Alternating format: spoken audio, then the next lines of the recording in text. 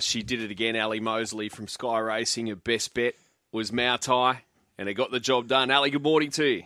Good morning. You made me a little bit nervous, actually, when he started to get warm in the yard. But then I thought, no, he's done this every time, and the yard isn't the issue. He actually was a lot more relaxed arriving at race day and everything. I just thought, when we get behind the barriers, that'll be the true test. But geez, he was a really different horse on the weekend. He's still got issues when he gets to the barriers, but in terms of his racing style and how he handled everything, it was a slow tempo as well, and Hugh was able to switch him off nicely. So I think finally we're going to see the best of him this prep.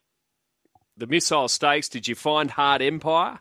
I certainly did not. I think, actually, I did pick the yard, which was particularly tricky as well. I was covering for, Corey Brown and then Chantel, who's on holidays as well. And it's hard when you haven't seen a lot of the horses, but I think I might have said, certainly not the worst here, but it was really hard. I thought Forbidden Love actually was the most forward. She looked really fit and forward for that run. And Hard Empire, no knock on him, but I don't know. I'm sure there were some that found him, but geez, he just went enormous.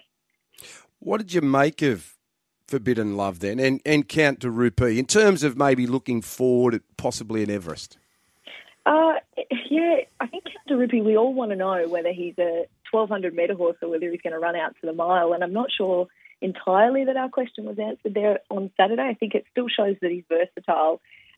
He was fit coming into it. He was a lot more forward than I thought he would be. He had the residual fitness, so he wouldn't have really had much time off. If anything, he probably only went to the paddock for maybe up to a week, but they both presented in really nice order. It probably didn't set up that well for either of them. It was a really tricky day on Saturday, as I'm sure a lot of people saw, but a lot of horses resuming, and you sort of don't quite know how to place them or how they're going to run, but they both will go on to bigger and better things. I think if Count de Rupee can prove himself over 1,200, I can't see why he wouldn't potentially get a slot in the Everest, but it's still just a bit of an unknown, I think, at the moment.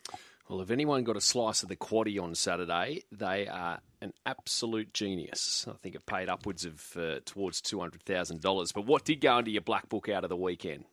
So there are a couple, and two from one race, actually. It was Niffler and Grace and Harmony. And Niffler, if you look at it on paper, probably doesn't look that impressive because she only beat 3 home, but the run was a lot better than it read. She got back from a wide draw in a race where the winning leader was able to get away with a soft timer, that her closing sectionals were really good. So she ran the second best last 600 of the entire day.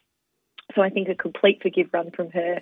And hopefully we might be able to get a price about her next time she steps out. Grace and Harmony was really forward leading into her fresh up run, and she backed that up with a super performance. She got sort of back in the same on-pace suited race, but really stormed home late, and she ran the day's best 200-metre sectional. So I think she will be in for a really lucrative spring. I was impressed with how she'd come back. She's a bigger, stronger horse. And then lastly, from the Premier's Cup, I like the run of Francesco Guardi, and I made him my pick of the yard as well because he was the best I'd seen him turned out. I went against the favourite. I know every single form expert on the planet thought that Lord Ardmore was unbeatable, and as it turns out, he was. But I just thought Francesco Guardi was the one to follow.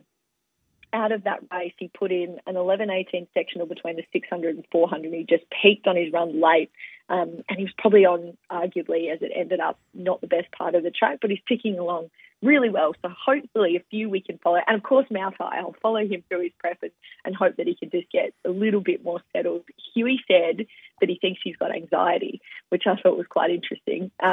He's just a horse that needs to settle, and I think proven on that first up run that he'll just get better as he gets deeper in and knocks a bit out of him, you know.